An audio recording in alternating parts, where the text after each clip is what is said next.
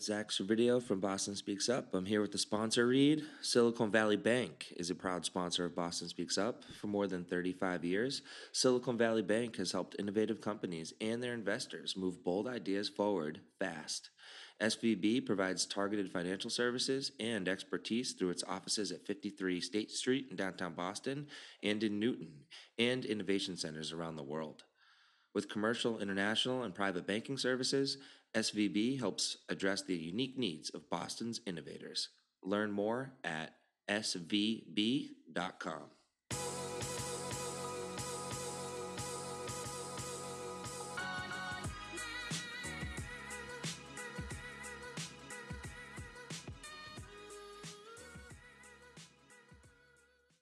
Zach Servideo here from Boston Speaks Up, and I'm here with Suffolk County District Attorney Rachel Rollins. Hi, Rachel. How are you, Zach? I'm doing wonderful. Happy Friday, and really appreciate you taking time out of your busy schedule to join Boston Speaks Up. Absolutely. Happy Friday back at you. Thank you. I'm going to do a terribly abridged version of some highlights of your career, just to give listeners a background for the few who maybe haven't as much familiarized with you. And then in the final sort of podcast and written article, we'll include a link to your full bio. But just going to read through an intro, and then we can flow in a conversation. So Rachel Rollins is the Suffolk County District Attorney, the Chief Law Enforcement Official for Boston, Chelsea, Revere, and Winthrop. She was elected by a landslide, campaigning on a platform centered on criminal justice system reform. Taking office in January 2019 as Suffolk County's 16th District Attorney, Rollins is the first woman to be elected to that position in Suffolk County history and the first woman of color ever to serve as a Massachusetts District Attorney. DA Rollins has been consistently outspoken in her pledge to effect meaningful, substantive reform to the criminal legal system, as she prefers to call it.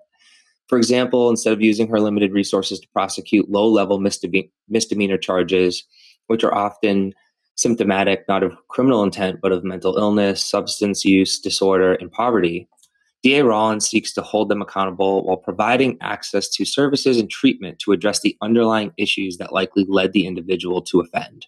This progressive approach is designed to reduce the likelihood that an individual re-offend and improve the safety and well-being of impacted communities. She also led the charge in filing an injunction in federal court to end civil arrests in mass state courthouses to ensure that all community members have equal access to justice through the courts. Prior to seeking elected office, District Attorney Rollins served as a field attorney with the National Labor Relations Board in Boston, safeguarding employees' rights. Beginning in 2007, District Attorney Rollins served as an assistant United States attorney with the U.S. Attorney's Office in Boston, handling cases that included fraud, employment discrimination, sexual violence, child abuse, gun trafficking, narcotics, and public integrity matters. In 2011, she was selected by Governor Deval Patrick's administration as the first person of color to serve as the general counsel of the Massachusetts Department of Transportation, and was soon named the first female general counsel of the MBTA. In 2013, she was recruited to become the chief legal counsel of the Massachusetts Port Authority. The list goes on, and I'll link to her bio in the final piece. DA Rollins, thank you for indulging me and listeners while I sort of read through that. But part of the reason actually I thought it would be kind of interesting to do that with you is tell me, as I read through that, what is there anything I missed? Like, what are things about, before we kind of jump into this, and I want to get a little into your background and you grew up locally and sort of, how you sort of evolved into the strong, woman that you are today. But anything jump out at you that you'd right off the bat love to share with sort of listeners of Boston Speaks Up, sort of the Boston innovation community and beyond that I missed there? Yeah, I mean, I am always fascinated. I think most people are when they're introduced, because it's all the positive things, in your life. And I just want, I'm 49. I'm going to be 50 on March 3rd in 2021.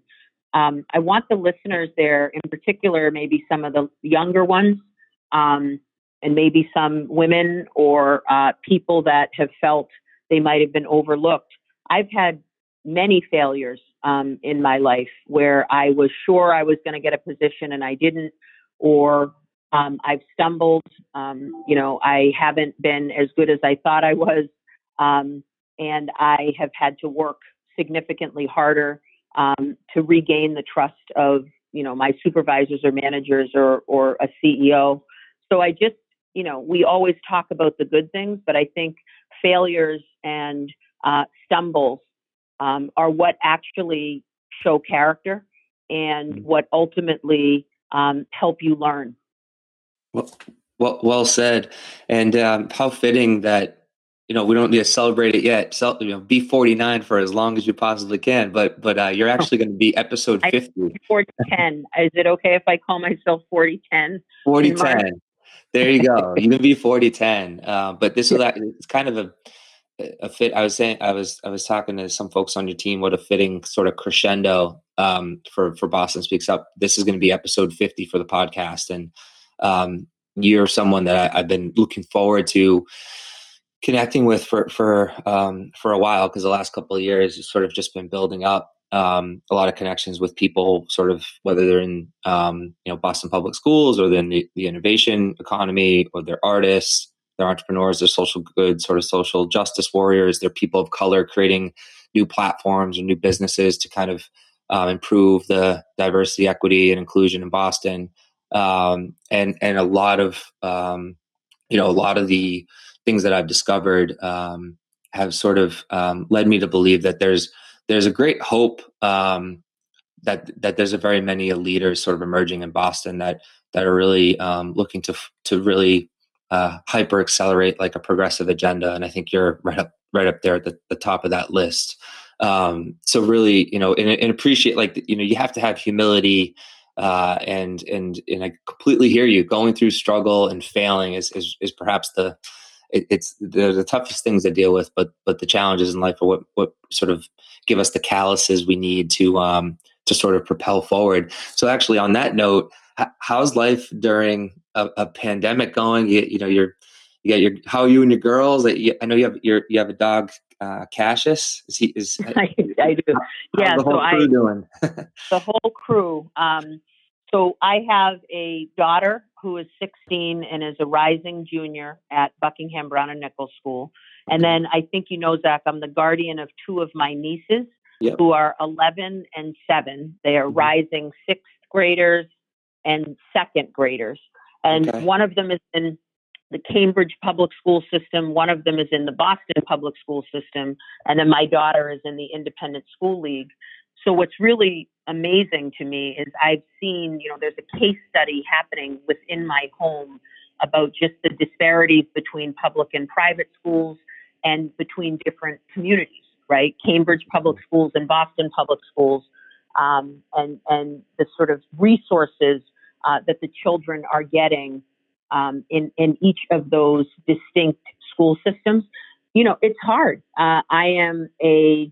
Obviously I'm the district attorney of Suffolk County, but I'm also a mom and a guardian of, an auntie is what I am to Victoria and Mia, who of course still have parents and moms and dads, but that are struggling with various things to try to get to be the best parents that they are. And my hope is ultimately Mia and Victoria will be, reunited or reunified with their parents. But until that point, I happily step up here. It's been hard to juggle a full-time job. Crime does not stop, Zach, even in a global pandemic. We have unfortunately seen, in fact, not only does it not stop, non-fatal and fatal shootings have increased during this global pandemic. So, I'm somebody, though, with means, and I am somebody who is able to, thank God, right, afford my rent right now and be able to have people help me. I have a good family structure with parents that will come over and assist with my nieces and daughter. What is happening with people that are essential workers who are putting themselves at risk every day to keep us safe, working at supermarkets and food distribution centers and in transportation or sanitation or in hospitals, they have children, right? Yeah. When we look back at the fact that, think about the kids that are English learners, right? Have English as a second language. How are they learning right now? Yeah. Think about the children with IEPs. How are they learning right now? These parents, we aren't equipped to handle the many, many needs of our children. I hope coming out of this global pandemic, people recognize how important teachers are. I hope coming out of this global pandemic, people recognize who, essential workers are, of course, our police and first responders, and fire. We're not saying they aren't, but I think we are expanding who we see as essential. And oftentimes it's poor people, working class people, and Black and brown people that are keeping us alive. We need to make sure they get a living wage. We need to make sure that if they get sick working, being essential, that we get them workers' compensation, right? And we need to make sure that they have hazard pay, right? Mm-hmm. Or, all the things that they deserve. So we're trying hard in the Rollins household. Cassius actually spends much more time with the director of the Boston Roca program, Carl, who is fell in love with my dog and is sort of, we are co-parenting Cassius, I will say. Cassius is helping on the other side with Roca clients and helping them get on the path to positive outcomes in their life. So I still see him, but not nearly as much, because Cassius is out saving the world with Roca right now. Oh, that's beautiful.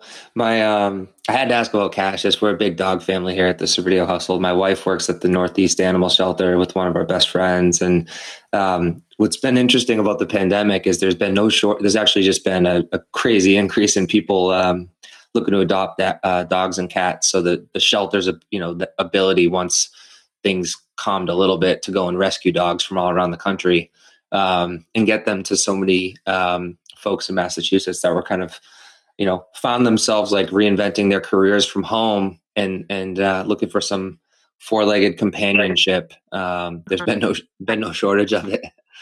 Isn't it? And you know what I love about animals? They don't complain. They're always happy to see you. Yeah. Cassius was there for me. I think a little bit about my background, where back in June of 2016, I was diagnosed with breast cancer, and I am a survivor now, so that this has a happy ending. And there, right after being diagnosed, I got him, and he literally loved and snuggled me back to life. Right? Bulldogs are like the cutest, most adorable little perfect thing, because he believes he's such a bigger dog, right? Like, even though he's only 25 pounds, he marches around. He's like a little sort of Italian male bodybuilder, right? He's really big at the front with some teeny back Sounds legs. like a couple of my uncles. Yeah. But he's just delicious. And that little munchkin is going to have a place in my heart for the rest of my life, because he was there every second, like just loving me up as I got better. Yeah, that's it's something actually I wanted to ask you about. That was shortly after you finished that program at Harvard Business School, right? The management and leadership program. Correct. And you were you had already had all these accomplishments, and then you go through this HBS program and you're ready to go kick the world's ass, and then you got to go kick cancer's ass for like 18 months. What did that? Yeah, what was it like? What sort of transformation did that kind of thrust you through? It was definitely a defining moment, right, for me, in that, you described it perfectly. I had such great fortune in working under exceptional leaders, like Secretary Rich Davey at the Department of Transportation, who allowed me to be the first general counsel of both the T and MassDOT at the same time. Governor Patrick, who was kind enough to appoint me to the Judicial Nominating Commission. Tom Glenn, who's the CEO of Massport. I had all of these amazing leaders that had given me wonderful opportunities to learn from them in state government, and then was sent off to Harvard Business School to learn about change management. And you're right, I graduated and thought, oh my God, I want to change the world. And then, a regular mammogram resulted in, we got to take another one, and then we got a biopsy, and then the call that said, you have stage 0 in some areas, stage 1 in others, breast cancer. And, since you've already sworn, I will tell you the truth about this story. Is I remember the doctor telling me, we have to amputate one of your breasts and then we'll do the rest. And I remember just taking a breath and saying, I want you to cut both of these off, and I want pornography quality breasts. Like, that's going to be the gift to myself. I want them facing upwards and backwards, and we are going to fix this. And, this is something where I choose my life over, a body part. But it was really, really hard, to make that decision, to have a conversation with my daughter. Then, goodness, 12, to say, when she asks, are you going to die? I certainly hope not, but I'm never going to lie to you about that. The letter I wrote, Zach, the night before I went in for my double mastectomy to my daughter, with fear that, what if I don't make it out of this? There are much stronger and better women and men that have died of breast cancer than me.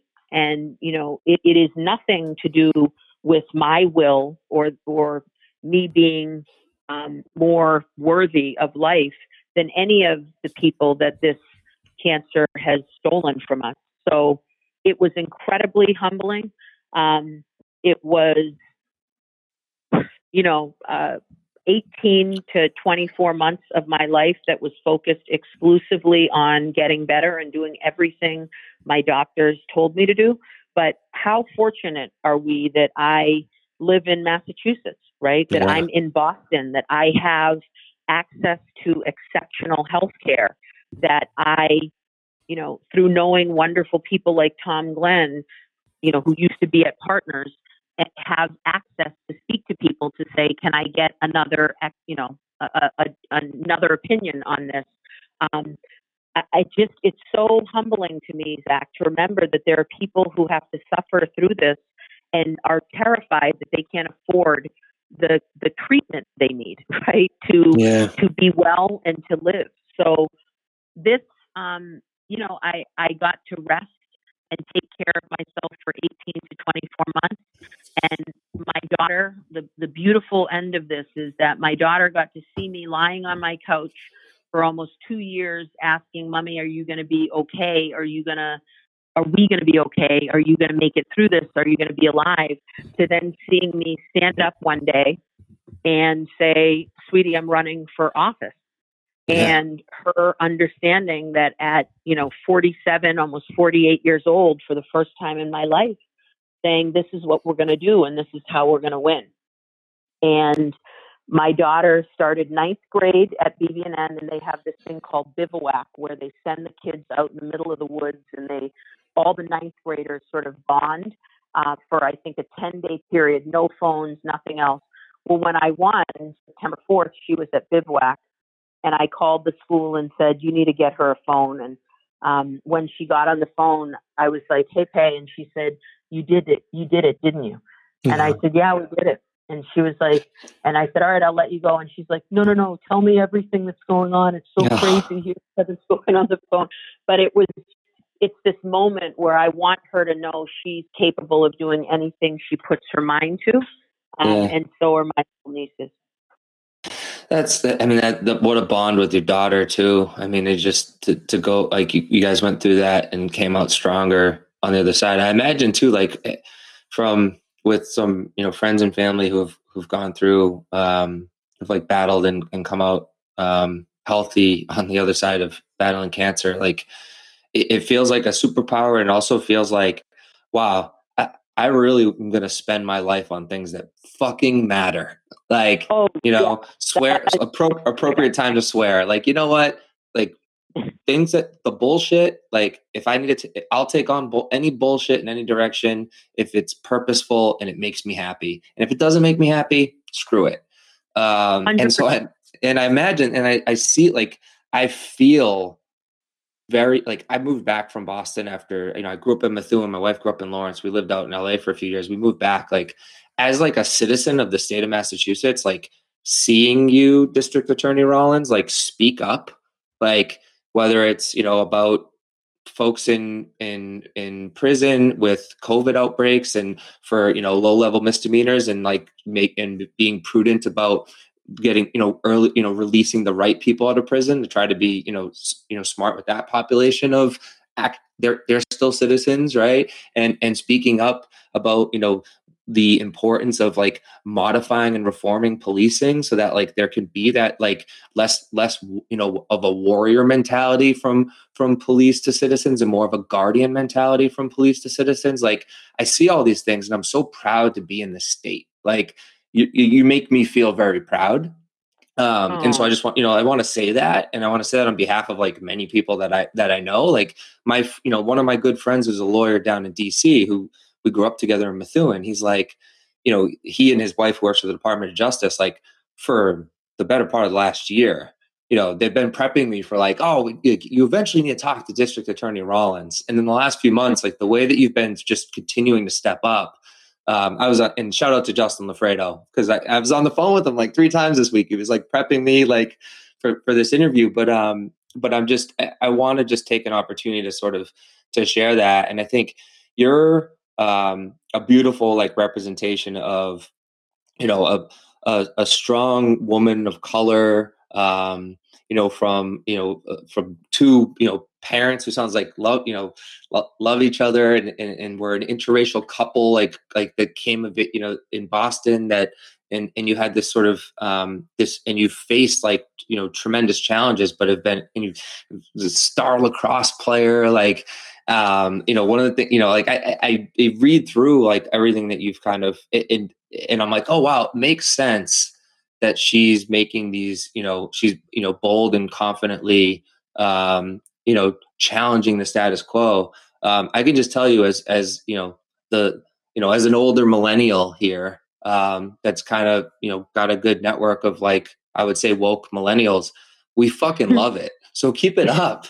that's good. And, yeah. So just thanks for the little monologue there, but I wanted to kind of give a little bit I don't want to talk, too much, but, I think that it's, one thing that I'd love to kind of go backwards a little bit in time. Like, I'd love to get to know like your parents a little bit, like, talk a bit about like your upbringing, and Oh, and getting into sports, and just like having that, that kind of competitive spirit and that support around you. I'd love to share with the world like a little bit more of like of that side of the young woman that is blossomed into this amazing leader of the Commonwealth.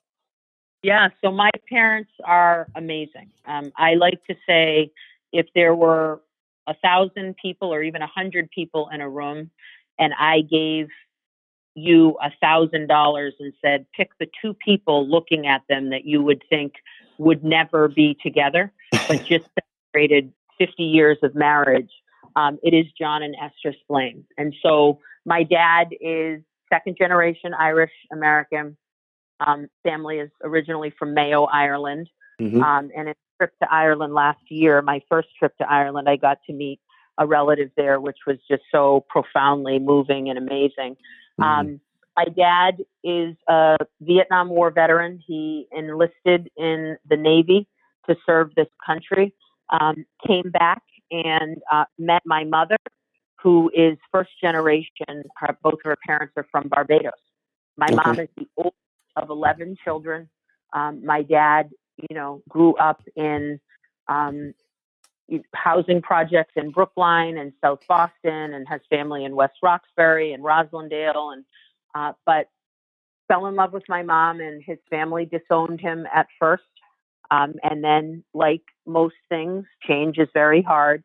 We ended up having a really wonderful relationship with both of my grandparents, my paternal grandparents, before each of them died. But growing up, they started in Boston. So I was born in Boston, and then moved when I was very young to Cambridge, because back in the 69, 70,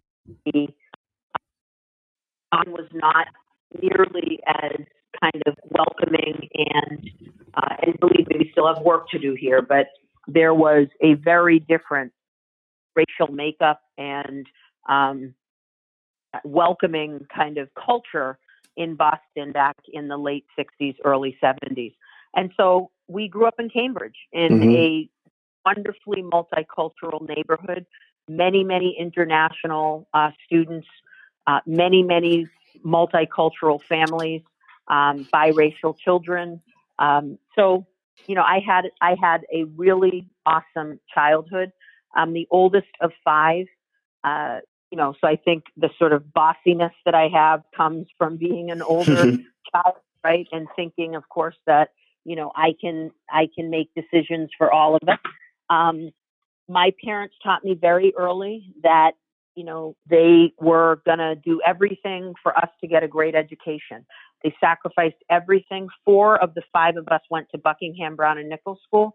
One of my siblings is severely dyslexic and ended up going to the Carroll School in Lincoln. But while all of our friends had, nicer cars and summer houses, my parents sacrificed everything for us to get a great education. And they told me, Rachel, you will go to college, but we are not paying you because we have 4 other little people after you. So I was fortunate enough to be a pretty good lacrosse player, and we had won a national championship, was able to secure a full-time scholarship to go to UMass Amherst. And after my freshman year, the team was cut.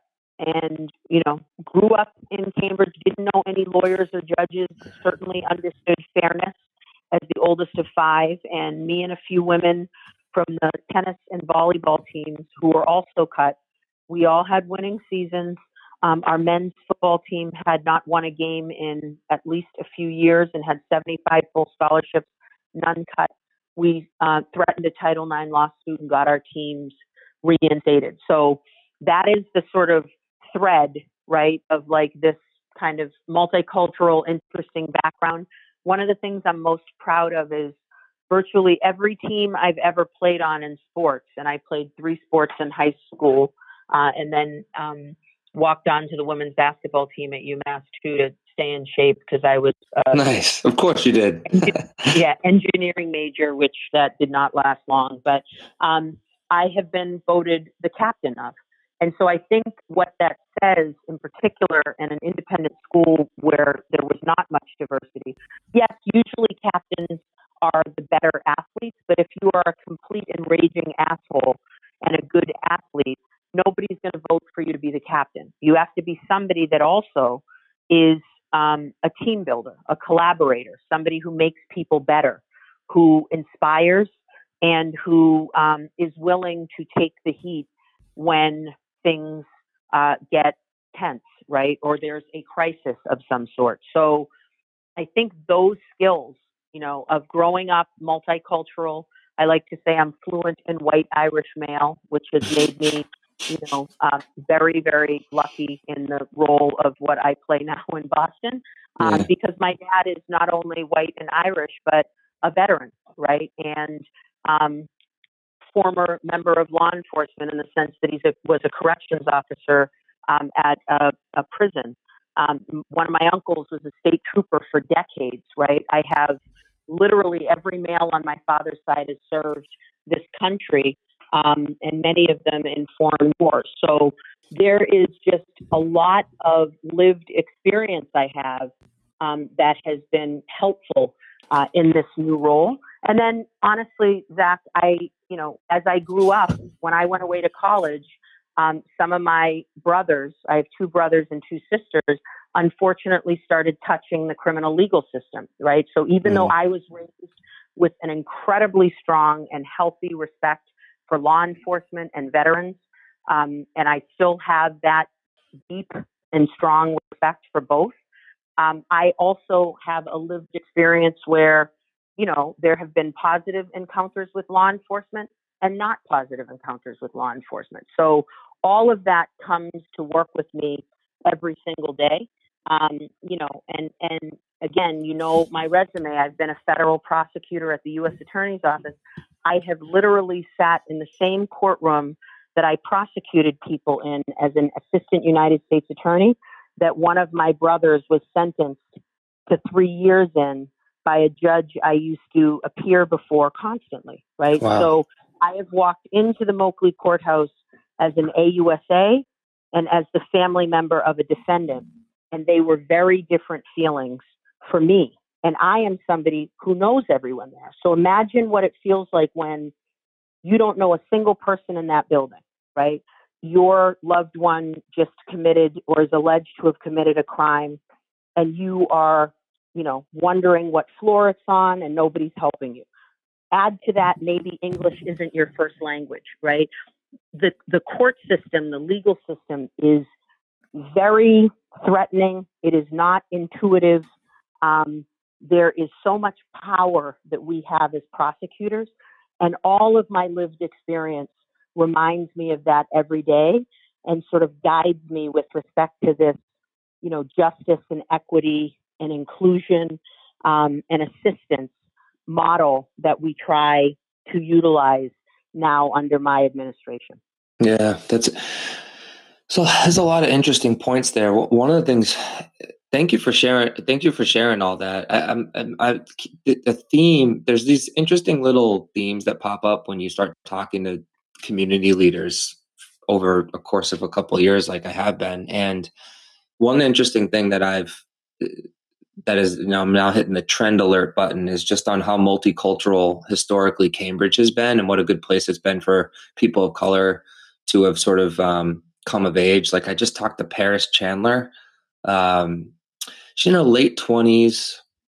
She's the founder of Black Tech Pipeline, which is helps organize and the community of people of color that are interested in sort of connecting in technology, working in technology, and kind of like fixing some of the diversity, equity, and inclusion sort of gaps that exist in the job market in Boston. And she talks about having, she grew up, she's half Black, half Puerto Rican, grew up with a big Puerto Rican family in Cambridge, and just like is still there to this day. And it's changed a lot, but historically sort of very multicultural. Like she almost didn't experience race unless she was like on the fringes or outside of Cambridge, or like, didn't experience like, oh, the color of my skin might be interpreted different ways if I go outside of Cambridge. And so it's interesting to hear that. I'm kind of curious to double click on that for a second. Like she was saying that, cause she's still in Cambridge. She's like, it's actually almost less multicultural now than it once was. And she's like, she's like, there's a bit, my family's here, but then all the other, Black and brown families that we used to see around, like they've kind of, dispersed further away from the city. And I know this is not necessarily something that you maybe tackle in your role, but certainly, and I'd like to talk a little bit about like the meetings you've been organizing with law enforcement sort of leaders in the Commonwealth. Do you see like the access and pathways to opportunity in a lot of ways can help mitigate problems down the line for underrepresented people? Something I'm particularly fascinated in. And what I mean specifically is like, just giving more access to, the most vibrant sort of job economies that exist, which are dominantly like in and around Boston. Do you feel like there's, having been born and raised in Boston, do you feel like which way is the sort of multicultural pendulum swinging? Like if they're not all in Cambridge, if people of color aren't all in Cambridge anymore, like where are they? Like are folks moving further away? And is that or are they not? And if they are, is that good or bad for the city? And what, how does that impact? How does that impact like just the community? Yeah, I mean, I think we're seeing, I chose to move to Roxbury when I became DA, but for me, it's a lot of gentrification, right? Like Yeah. we have communities that are unable to afford to live where they have lived, for generations, and whether that's a house that they own, or whether that is in, an apartment or some subsidized living situation. Yeah, I mean, it is tough. Like, I think Cambridge was far more diverse. My parents still live there. They purchased the, they purchased the house that my mother was raised in, right? So Oh, cool. they bought my grandparents' home before my maternal grandparents moved down to Cape Cod. And then they purchased my paternal grandparents' home on the Cape after they died. So we, now have multiple generations of us sort of growing up or living in these two homes that my mother's parents and my father's parents each lived in for quite some time. But I also know rent control changed Cambridge quite a bit, right? And so, Yeah.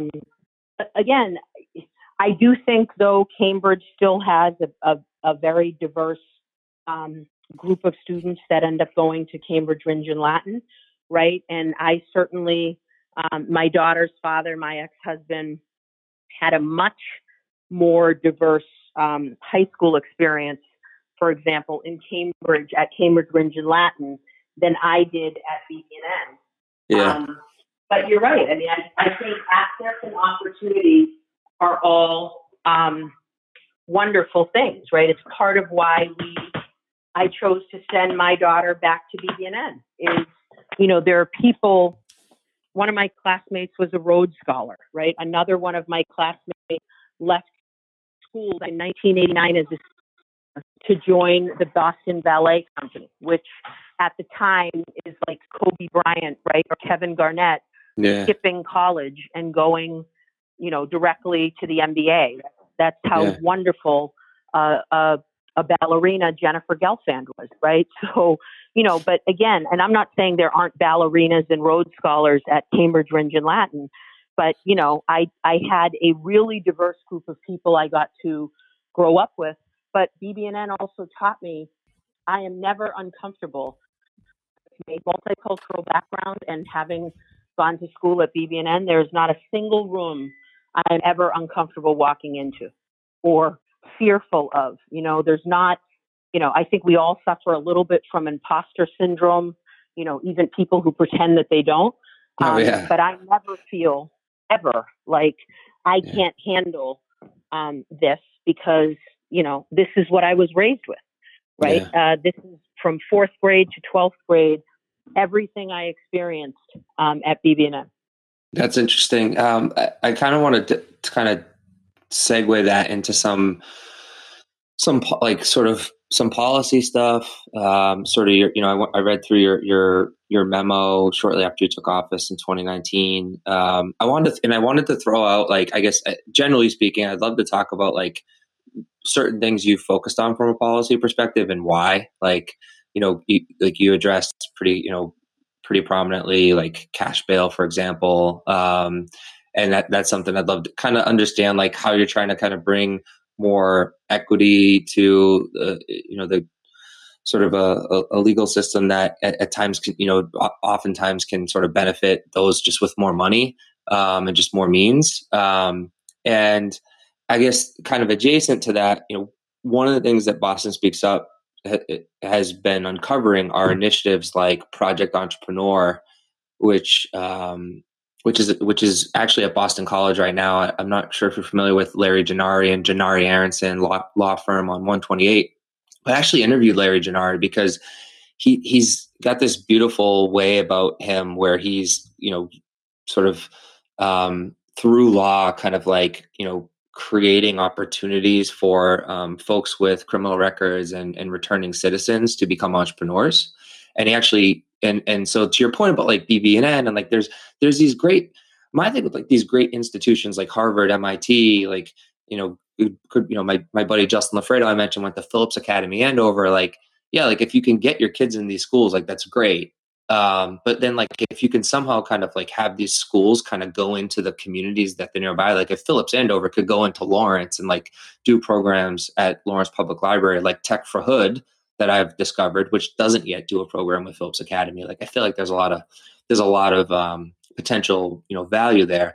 But Project Entrepreneur is a course now at Boston College where if you have a criminal record, if you're a returning citizen, you come into the course, it's basically a startup boot camp because it's really hard, as you know, for returning citizens to get jobs. And one of the ways to get around getting a job is creating a job and creating a business. And so I like that about Project Entrepreneur. And then Project Entrepreneur has kind of had some really good success stories under its belt and now actually has launched Second Chance Ventures, which is sort of, it's sort of the innovation economy, sort of venture capital investing in entrepreneurs with criminal records. And I'm just curious. I know I think that might be an interesting, types of programs to kind of create connectivity with the district attorney's office, and sort of be just like curious your general thoughts about those types of frameworks, programs in and around Greater Boston. And then I think we can dovetail into policy from there. But I kind of just wanted to share with you some of the things I've learned, some observations, and things that seems like if they grow and scale, could have like a real tremendously positive impact on the community.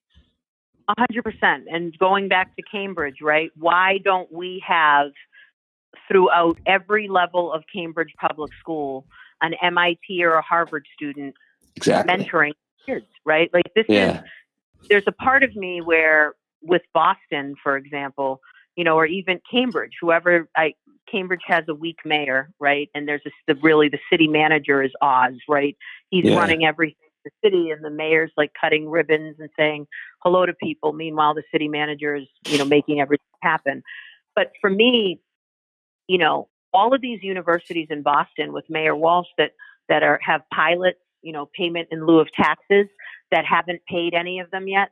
There should be, if we have failing schools or underperforming schools, why aren't we mandating at Northeastern have some program with all of the schools in Roxbury? If their footprint is expanding extensively into Roxbury, which it is, right, and they're trying to gobble up and buy up new things, we should have BU, we should have BC, the little nugget of it that touches Brighton or Alston up there. All of these hundreds, Wentworth, like whatever the universities are, that are helping our students. And there's a mandatory piece in order for them to do it. So I love hearing, you put those dots together, right? I'll give you another real example where I was so frustrated. And this is the problem with government is, so Marty Walsh did a great job and got all the students in Boston Public Schools Chromebooks, right? Mm-hmm. So when we went to virtual schooling, I think the mayor got, 30,000 or so Chromebooks, and you just had to go and pick them up for the students. Well, the Globe recently said there are like 20% of students that have never logged on to their Chromebook. Now, maybe that's because the student, whatever. There could be any number of reasons, right? Maybe their parents are both working essential workers, right? Maybe they don't have Wi-Fi, right? Maybe they do have Wi-Fi, but there are so many people in their house that the signal is low. But when we think about that, we also heard, for example, that DCF, the Department of Children and Families, stopped sending social workers into people's houses when the global pandemic hit and we went into a state of emergency. So my brain, the way it works, Zach, is why isn't DCF demanding that or asking the city of Boston for access to the 80% of students, right, that did log in? Every school knows. One of my nieces are in DCF custody technically because I'm their guardian and, whatever. But the school knows that my nieces are in DCF custody. The teachers know that they are. So why wouldn't they say, let's allow this student, let's allow DCF access into this parent's house through a Zoom meeting, right? And no, I'm not saying DCF is going to make me walk around and video and show them my entire house.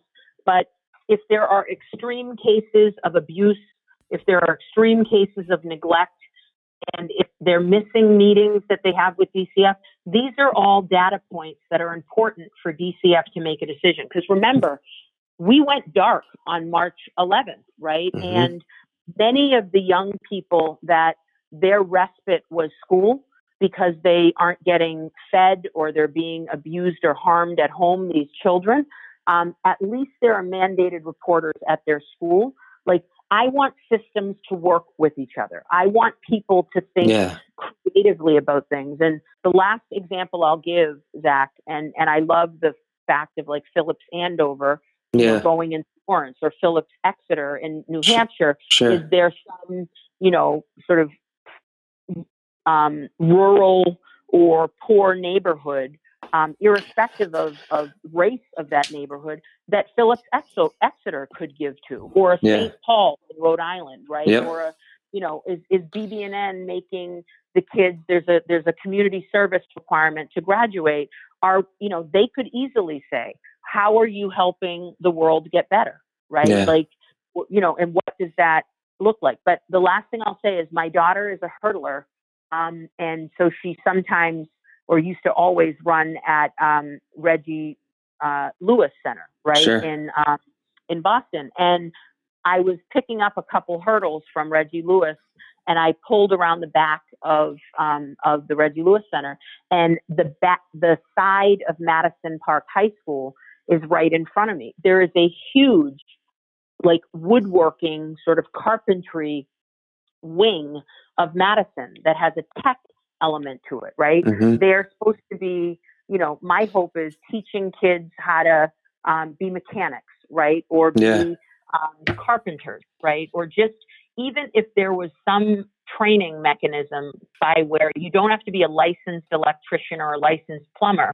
but if you can be a Jack or a Jill of all trades, we are failing our students, right? There are some students that, college is not what they want to do. And I used to think, myopically when I was younger, this person wants to be a plumber, I'm going to college. Well, who's the idiot, right? That individual that left high school and became a plumber has 5 houses right now, multiple employees. And, I just paid off my student loans, we need to be better at getting youth and people opportunities, and certainly the ones that are serving a sentence, right? We know where they are. Why aren't we doing more with them? Why aren't we getting them the counseling they need, getting them, training and job skills, working on what their reentry plan is going to be? If you drop me off on a corner and start talking to me about my reentry plan, it's too late. You've already dropped me off. I don't have anywhere to go. I don't have a job. We know where they are. Why aren't 6, 9, 12 months before they leave? Why aren't we making sure that we know what the plan is going to be, or sitting with them to help them?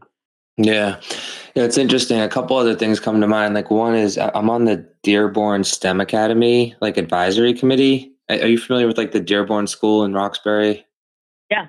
And like, they've kind of reinvented themselves and upgraded to, like, the Dearborn STEM Academy, and Boston Plan for Excellence has kind of helped co-manage the school. Gorgeous, right? Yeah, it's amazing. Yeah. I've been there. Yeah, because I've been there pre-COVID. I would go for the advisory meetings, like, in person, and we've had Marty Fuller from Boston Plan for Excellence, who works at Dearborn STEM Academy, like, on the podcast. But what they're doing is they're engaging, like, the private sector, but the private sector can also be, like, trade workers. Like, it doesn't have like we're moving into a tech-driven labor market, generally speaking, but there's, like, a lot of hard skills outside of tech that are important too. And it was funny, like, I'm the tech guy. Like, I'm really, I'm on the bleeding edge of sort of tech and sort of media, but I'm always the one raising my hand, like, hey, like, well, let's not, like, we go on these long tangents about, like, getting students ready and with coding, coding skills and ready to get, there's a lot of college talk. And I'm always like, well, what about for like, let's not forget for all the folks that can't, college isn't a pathway because they're like helping right now earn for their families at 15, 16 years old. So like, never mind going and taking on the expense of college at 18. So that you have to create new pathways. One of the great things about COVID, not that there are many great things about COVID, there aren't, but is now in this sort of virtual world that we have all moved to, where we are Zooming into meetings, all of the fears that people have regarding returning citizens are removed, right? Yeah. So if we have something where even, tech assistance, right, or other things where before we would have them come into the home and help me do, the nerd squad or whatever it's called, right? Like help me fix my computer. If it's something where I have a background where you can't see where I'm actually sitting and somebody is on the screen walking me through the things I need to change, haven't we removed all of the, precursory or pretextual maybe reasons why people say, oh, we'd love to hire Rachel with her felony, but we can't just because, our clients will be really nervous and whatever else. So, I think let's look at positives that come out of sometimes, crises or bad situations.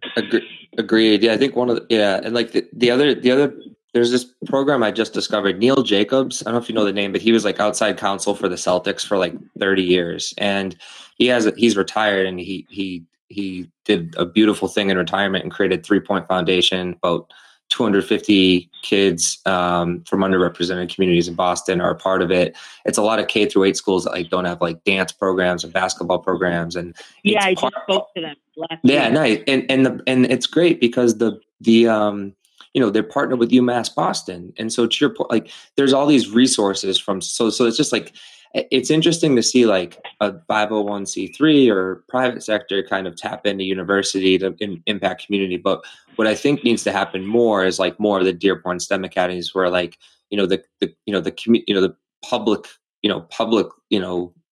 leaders kind of tap into, the private sector, tap into the universities and just unleash, the 1 in 4 people that are at universities in Boston, like on all of these issues. I know we only have a couple minutes left. I thought it was really, you had some provocative sort of back and forth with, just around like the murder of George Floyd and the need for police reform. And I know we don't have a ton of time to discuss this.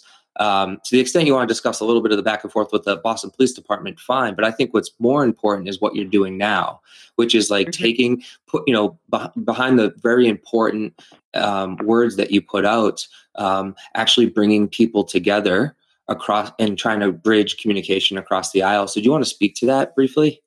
So for me, I was very vocal about the fact that I was appreciative that the commissioner had made a statement denouncing Derek Chauvin and his murderous behavior.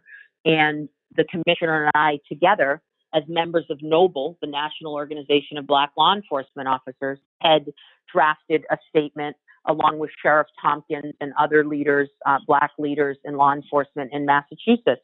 But I said out loud, the commissioner is not the rank and file of the Boston Police Department. When I live in Roxbury, it's not the commissioner that's driving around at 2:30 in the morning seeing what's going on. The commissioner isn't in the Youth Violence Task Force, otherwise known as the gang unit. The commissioner isn't on the homicide detective team. He's the commissioner. He's the face of this organization, just like I'm the face of the DA's office. Yes, you see me at these crime scenes, but I'm not the one, helping the police gather evidence. I'm not the one, right, at arguing the arraignment the next day. So I made that distinction, and I still hold firm that the Boston Police Patrolmen's Association has never denounced Derek Chauvin and his behavior. And I don't need an apology. I just need them to understand that your silence is deafening, and it does not help me solve crime. Mm-hmm. So when people conflate a Derek Chauvin with a Boston police officer, they now have every right to do that because the Boston police Patrolmen's Association hasn't stood up and said, what happened there, we don't agree with. And they haven't delineated between the two.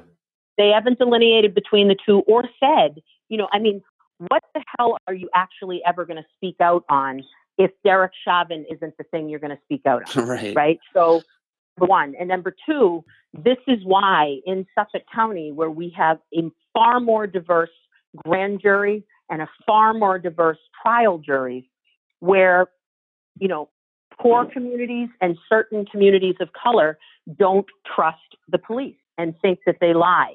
This is, dating back to March 3rd, 1991, when the Rodney King tape came out and white people were shocked at what they saw. Many poor communities and Black and brown communities were not at all surprised. We knew that was happening all the time. Nobody had a tape of it before, number one. Next time it happened was the O.J. Simpson verdict, where almost to the letter, Black and white reactions were the polar opposite, right? And so that's what we're seeing now.